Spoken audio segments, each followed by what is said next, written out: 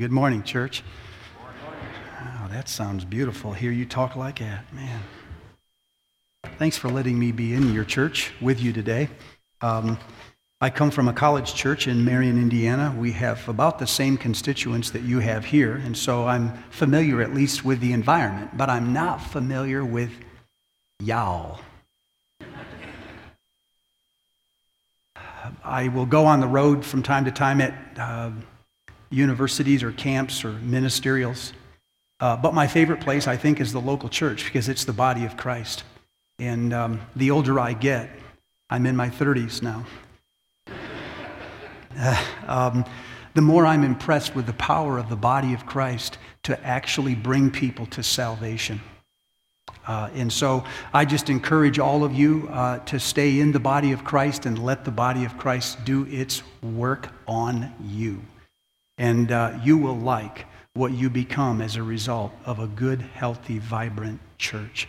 I've listened to Steve's last 5 sermons, so I have a pretty good idea what he said. I'm more familiar with his stuff than mine. So if I start sounding more like him, that's why I'm channeling, actually.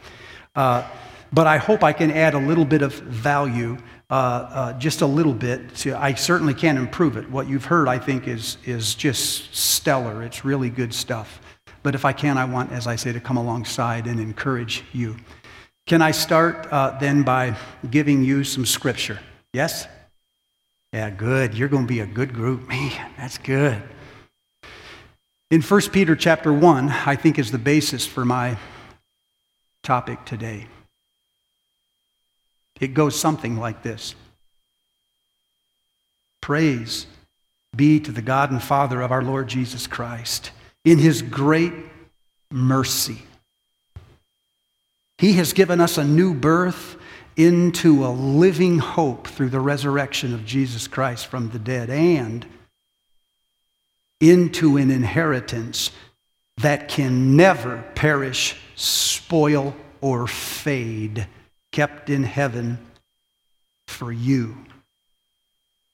Because you are shielded by God's power until the day of your salvation, which is ready to be revealed in the last time.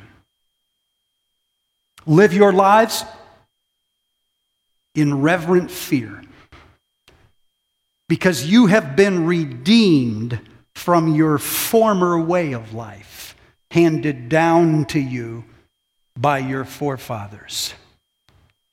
Now that you have purified yourselves by obeying the truth, love one another deeply from the heart, for you have been born again, not of perishable seed, but of imperishable, by the living and enduring Word of God. So you are a chosen people. You don't feel that way, do you? You are a chosen people, a royal priesthood, a holy nation, a people belonging to God. Once you were not a people, now you are the people of God. Now, once you had not received mercy, but now you have received mercy. So I urge you as aliens and strangers in the world to abstain from anything that wars against your soul.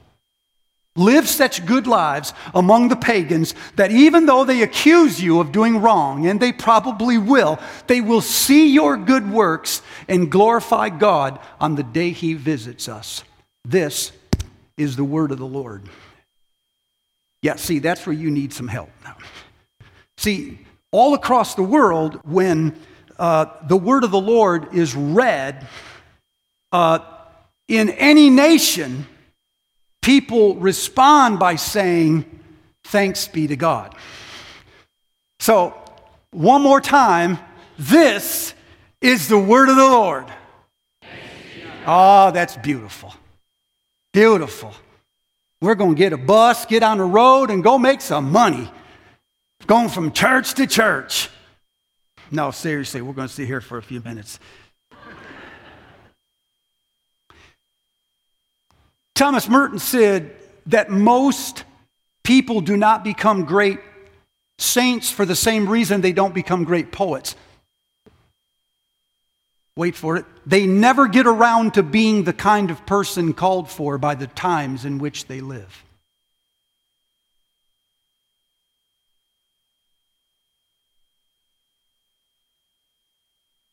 They're called by the pursuit of someone or something else, the next big thing in life. But they never get around to being the kind of person called for by their times. It raises the question, what time is it? What kind of people are called for by these times? And what are these people doing? And who's making these people? Where are we going to find them? Well, the times, according to what you've been studying, are exile. And the kind of people that are called for by these times is the remnant. Pause. It is not the Reformation, and it is not the revolution. What's called for in exile is a remnant. What marks the people of God in exile is not their arguments, it's their lives. It's their body of work. So everybody can play, because you don't have to be really good with words in order to be a powerful influence in a remnant. You just have to walk the talk, and everyone can do that. What marks us is not our militance, it's our humility. Submission is the new power in exile. The threat in exile is not that we will be persecuted. The threat is that we will be marginalized, we'll be forgotten. The problem is not that Christianity is going to be made illegal. The problem is that Christians risk making Christianity largely irrelevant by these times. If we continue to live in ways that are like everyone else, then there really is no social or cultural value in belonging to the people of God. We have to be different people. So it starts with a commitment to live lives with points of separation. The kind of person that is called for is a remnant. In his work on Old Testament theology, Donald Gowan, he's an Old Testament theologian, so I know most of you read him. Or not.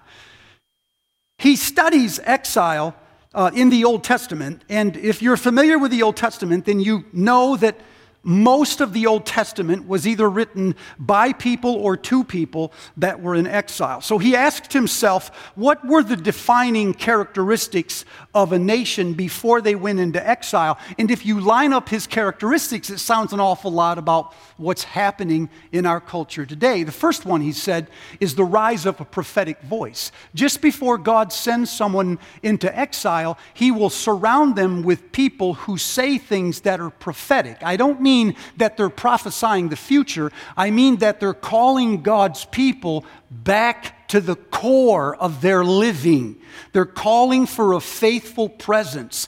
H.G. Wells says, in a time of crisis, the first job of the intellect is to restate the obvious. And so what the prophet is doing is they're saying things that are obvious in Scripture, but they seem really prophetic in today's society. The second sign, says Gowan, is the fall of a dominant narrative. In the Old Testament, the dominant narrative was the temple. The temple was not your church. The temple was your life. It's where the markets were or around them. It's where all the social discourse was. It's where all the smart people hung out. It's where you met people. It's where you worshiped. It was your life. And so when the temple fell, what Israel lost was its way of life. They didn't just lose a church, they lost a culture. In our day and age, we're seeing the fall of a once traditional Christian status, where Christianity used to be in the center kind of the religious life in America. We're seeing Christianity moved more and more to the margins. I got to tell you, I couldn't be happier. Really? You look like you're not happy. Because if you're familiar with history at all, you know that God has always led the world from the margins. Richard Rohr says, Jesus is the Savior of the world, and he is able to do this from a minority position. So he says, mark it down.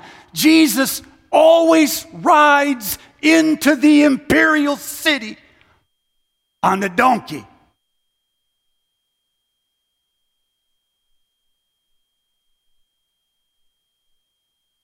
If you really think the objective here is to take America with the Christian faith by storm, by writing new laws and getting your guy elected, if you still believe that,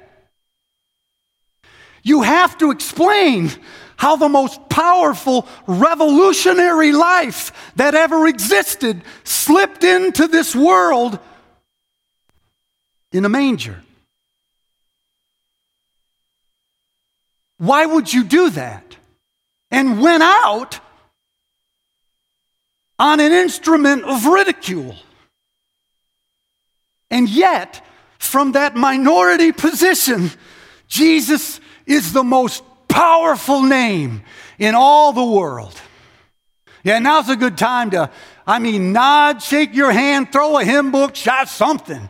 Now's a good time to say amen or something. Thanks, all three of you. Thank you for that. So the more we get moved to the margins, actually, the more powerful we become as a non-conforming entity. The third mark of a remnant is that it is not only the rise of a prophetic voice and the fall of a dominant narrative, it is also the beginning of something entirely new. See, we miss this. We keep thinking that remnant means only leftover.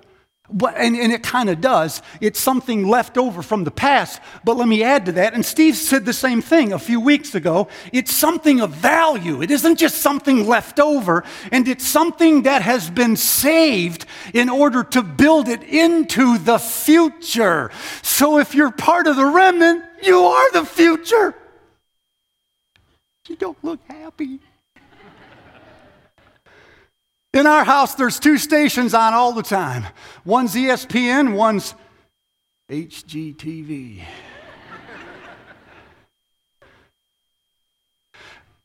Which I call house porn.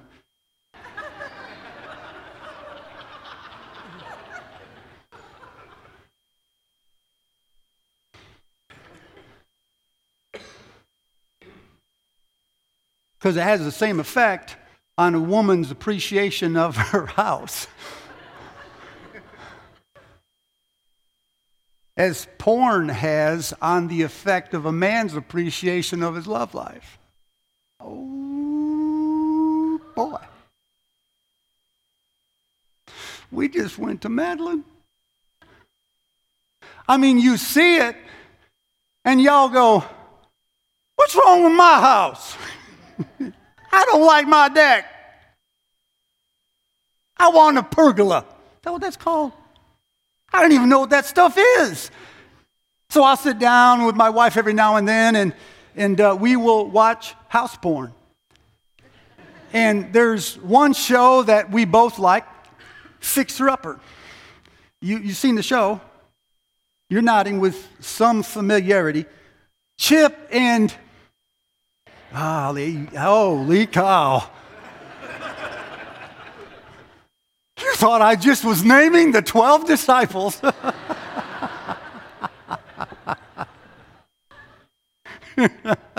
Oh my goodness. So what they do is they go into old houses that are run down, and then they move into them, and they start stripping everything out of the center, because by the time Joanna is all done, it's going to be a brand new looking house. Now, she just happens to be married to a guy that can do anything in the house, which, by the way, is quite sickening to the rest of us. I'm like, don't tell me he's really smart and he can throw a football too, right? Perfect. So what they do is when she sees what the house is going to be and they strip everything out of it, she has found several warehouses around that area where she stores old junk. So, for instance, she'll go into an old church that's going to close down and find these old wooden doors in a church, and she'll think, I don't know where I'm going to use this, but someday this is going to be perfect. So she'll store it in the warehouse. Well, she has several of these warehouses. I don't know this. My wife just told me, and I believe her. So when they're in a house and they're getting ready to put the finishing touches on it, Joanna will look at that archway and think to herself, what does this need? What will be the signature piece? What can I put in here that'll really accent all the stuff that we're going to do? Bingo! Those old church doors. Yeah. I'll go get those old doors and I'll have Apostle Chip refit those things so they fit beautifully in the archway. And I'll have Chip stain them. And sure enough, she goes and gets the doors and she strips them down to the core, and then she fixes them up. And then he refits them so they fit inside the archway. What I'm telling you is, Joanna is a dealer in remnants. She goes to the past and she finds things that seem left over, like they don't have value anymore. But she stores them and she waits for the perfect time in the future when she's going to build the Taj Mahal. Wait, that's a different religion. And hang those doors in the archway. What I'm telling you is, you are that remnant. You're not something just left over from the past with all of your outdated and obsolete beliefs. No, read the scripture. What God is calling from you right now is to practice things on a daily basis that will be the way the entire world goes when the kingdoms of this world have become the kingdoms of our God. You are doing today what everybody will think is common sense.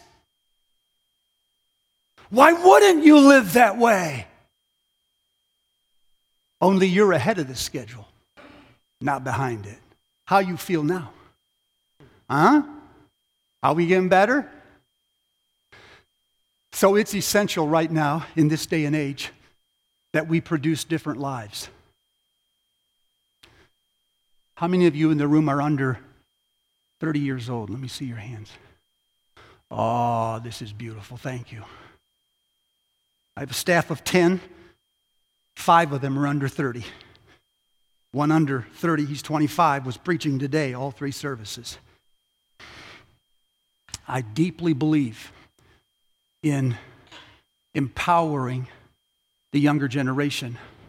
But can I tell you, if you're under 30, why the older generation needs you to stay in the game? Listen to me. It's a time in your life when you're wondering, some of you, if you should check out. And I'll tell you why. Because the more the old man, there's got to be a nicer way to say this, your dad. The more he feels marginalized from the center, the more he fights to get his power back. He wants to get his guy elected. He wants his laws passed. He wants Christianity to be the established religion in America. But nobody under 30 really wanted that. And so the more that your dad feels like he's an exile from this country, you feel like you're an exile from your church. You never wanted what he's fighting for. Let me tell you why we need you to stay in the life of the body. Because now more than ever, we need the Church of Jesus Christ to listen well to people and to the culture.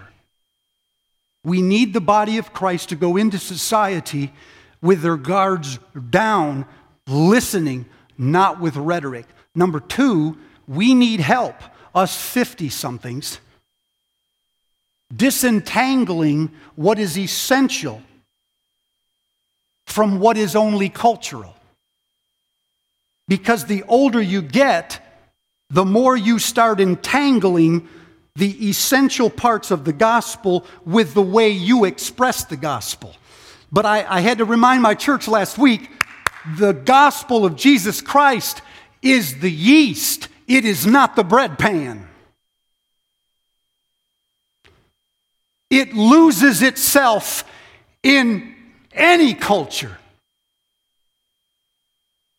And as it loses itself in that culture, it emits life. And it causes that culture, any culture, to rise, to become what it is capable of becoming. And it leaves to other forces the right to determine the shape.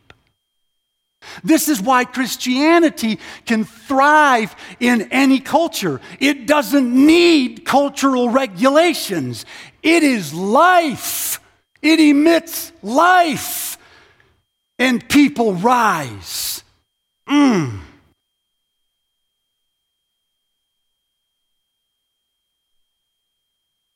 Amen. That's good. Man.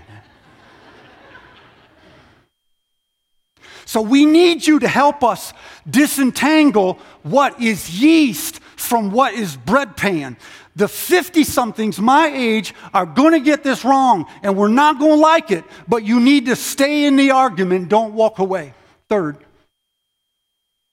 you need to model for us getting back to the Word of God. Let me say that in slow motion. Most churches I go in are sermon smart and Bible dumb. They know way more about what the preacher said than about what the Apostle Paul said, if they know Paul at all. In most churches I go into, and I think the younger churches are really culpable of this, they love worship more than Scripture. And so while we can lose ourselves in the mood of the moment, in what is a worship experience, we are not always grounded in the Word of God. So the most valuable thing you heard this morning was when Kyle cited Corinthians. Because that's who you are. That's your story. That's your narrative. And the more deeply we are entrenched in the biblical narrative, we know who we are. See, when we don't know who we are, we act like somebody else. So we have to remember we are people formed by the narrative of Scripture. And finally, and this leads into my sermon, how am I doing? We need people that are different. People that are different. Inconspicuous ways. Say it differently. I'm not talking about people who wipe their mouths and say please and thank you. I'm talking about people who don't want to be rich.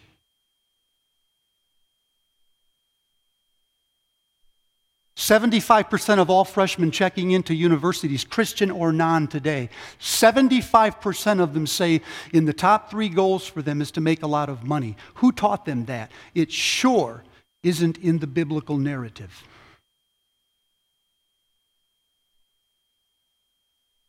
We need people that are willing to lay down their lives in great risk for something that is bigger than their lives. And so we have to be different. The church is changing. The church of the future will be less evangelical. It will be less white. It will be less traditional. And it will be smaller. But the core of that church remains the same. And you're in it. Please stay. Are we good? What then is integrity? The word integrity literally means one. It means whole, complete. An integer in math is a whole number. And so when something has integrity, it means that all of its parts come together in perfect symmetry and they function as one. Think of it like this. Sometimes our lives is like a long hallway, and off on both sides are doors, and inside of those doors are big rooms, and each one of those rooms represents a part of your life. So right now, you're in a room called church. But in maybe an hour or two, you're going to leave and go home and get online and enter a room called Facebook. Then you'll go out to eat in one of them big fancy barbecue restaurants with 20 televisions and 20 footballs. That's a room called heaven.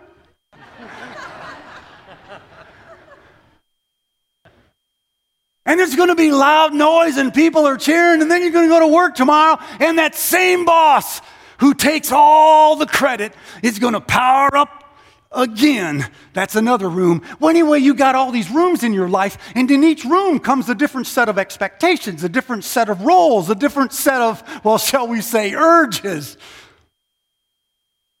And integrity is when you are the same person at the core in all of those rooms.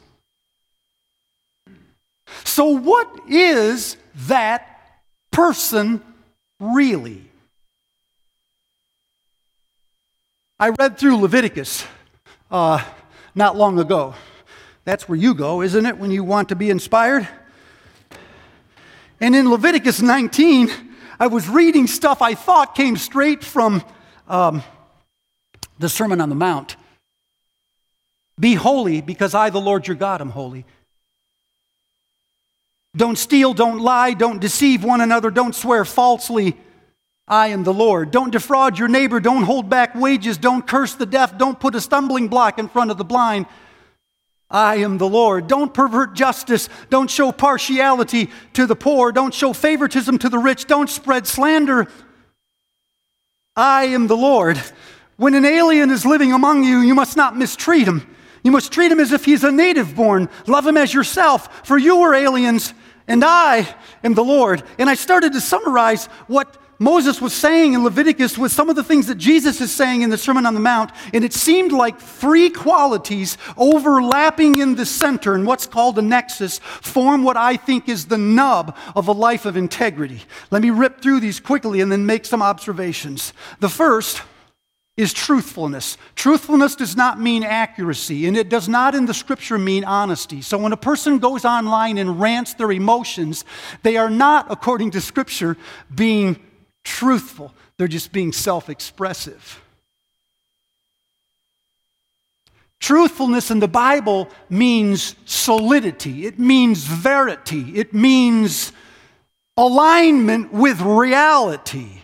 It means that what we say is completely consistent with the way things really are, not as we wish they were or as we hope somebody else thinks they will be. This is why if a person does not have truth at the core, they can't go anywhere from there because they'll lie to themselves. We live in a day of spin. The news is no longer the news. It's somebody's opinions salted with facts. And it has led society to believe that there are no facts, only spin. We live in a day of scandal where coaches, pastors, leaders, teachers, neighbors have been found with skeletons in their closet, and it leads people to believe that everybody has a skeleton in their closet, that nothing is as it seems. When the Bible calls for truth, it calls for genuineness and transparency and authenticity at the core. Goodness. We confuse goodness with morality. That's not what it is in Scripture. In the Bible, only two things are called good. One is God. Okay. And the other, wait for it, is creation. So when God created the world on the sixth day, he stepped back and said, "It is good." That's kind of how he said it. That's good. And he didn't mean that ain't bad. What he meant was, Everything is functioning as I designed it. Everything is fitting where it belongs in the scheme of things. And everything is giving to other things around it what it was designed to give them. So goodness in the Bible is not so much a moral term as it is a functional term. When people function like God designed them inside of a scheme where He has put them, and when their lives emit value to people around them, then you can say that's a good life. A good teacher is not someone whose students have passed all the tests. A good teacher is someone who has empowered students to be self-learners. A good coach isn't one who doesn't lose.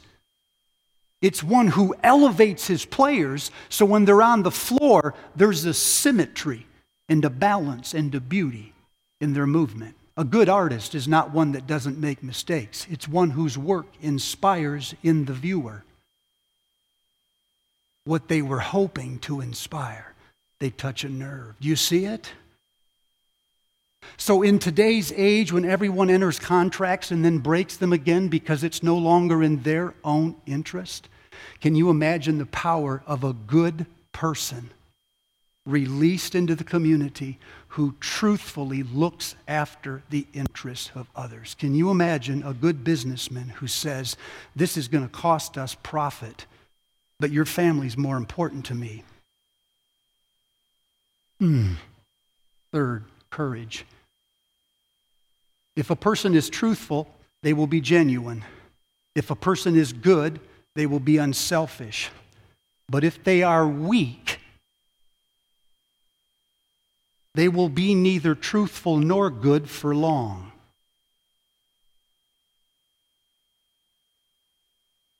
Courage is not confidence. Confidence means, I got this. Courage means, I am called into this. Confidence says, I can do this. I am not afraid. Courage says, I am terrified, but I have no choice. I must show up with valor and pour my life into it. Some years ago, I was caught in a struggle in our church. Things were not going well. And in reading a book, I heard what was called the Surgeon's Credo posted on a wall in an oncologist's office. He walked past it every day on his way to surgery. Being a good physician, he was committed to helping the life and vitality of his patients. But being an oncologist, he was always aware of the limitations. And the Surgeon's Credo went something like this: my orders are to fight. And if I bleed or fail, or win with might, what matters it? God only doth prevail. The servant craveth not, except to serve with might. I was not called to win or lose.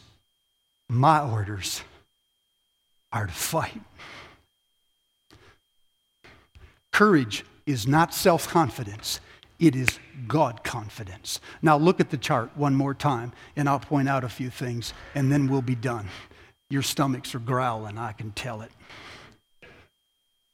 First, please note on the chart that integrity is the combination of all three of those things. It is not just any one of them. It is the place where all three intersect. Second, please notice that probably most of us in the room are naturally good at one and maybe not so good at another. So if you were born with a love for justice, goodness might be a bugaboo. If you say, well, I just told them the truth, but you cut them and hurt them when you did it, then you lacked integrity while you told them the truth. The third thing, then, is that integrity is never either or. It's never I have integrity or I don't have integrity. And it's never really how much integrity do I have. The question is, how much integrity do the people around you think you have? So now we have to ask our spouses, our friends, yes, even our enemies. 5 times before he died, Jesus' innocence was vindicated by 5 different people, and all 5 of them were his enemies.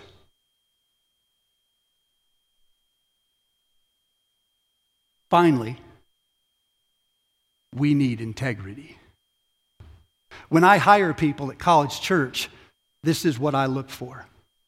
They got to be able to do the job. But this is the character I look for. If you're an aging senior executive and you're looking for a successor, some young guy to take your office, this is what you're looking for. If you're a business person and you just want to hire help at the front desk, this is probably what you're looking for. Can you imagine a society that was full of Christians who lived with integrity? Here's my last story. Some years ago, an old man lived in the mountains all by himself. Back in the day, they didn't have radio broadcasts, at least not recorded. They had radio concerts. And so every Saturday night, they'd bring a small orchestra into the studio and they would do a concert. And this old man with a fiddle that was bad out of tune was trying to tune it. He decided to write a letter to the radio station. The letter went something like this. Dear sir, I'm an old man that lives in the mountains with a fiddle that's badly out of tune. Every Saturday night I listen to your concert. I'd love to play with you, but not with this old thing. Some Saturday before you start, would you do me the favor of having one of your players please play for 30 to 45 seconds a good, long, solid A? So I can tune my fiddle. Sure enough, a couple weeks later, when he turned on the radio for his concert, he heard a voice say, somewhere in the mountains there's an old man with a fiddle that's badly out of tune. Old man, go get your fiddle. Here's your A. And for the next 30 to 45 seconds, the old man tuned his fiddle. I believe we live in a day where people are out of tune. More than anything, they need to hear a good, solid A. Church, are you in? Yeah, let me say that. Are you in? Come on, man. Are you in? Are you in? Tell me that you're in.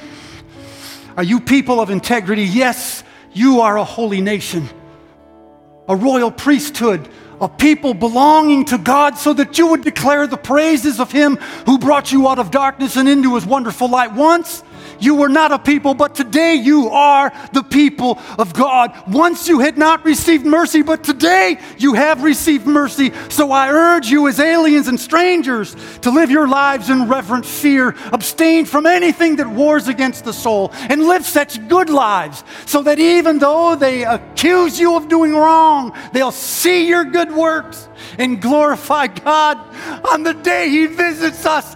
This is the word of the Lord.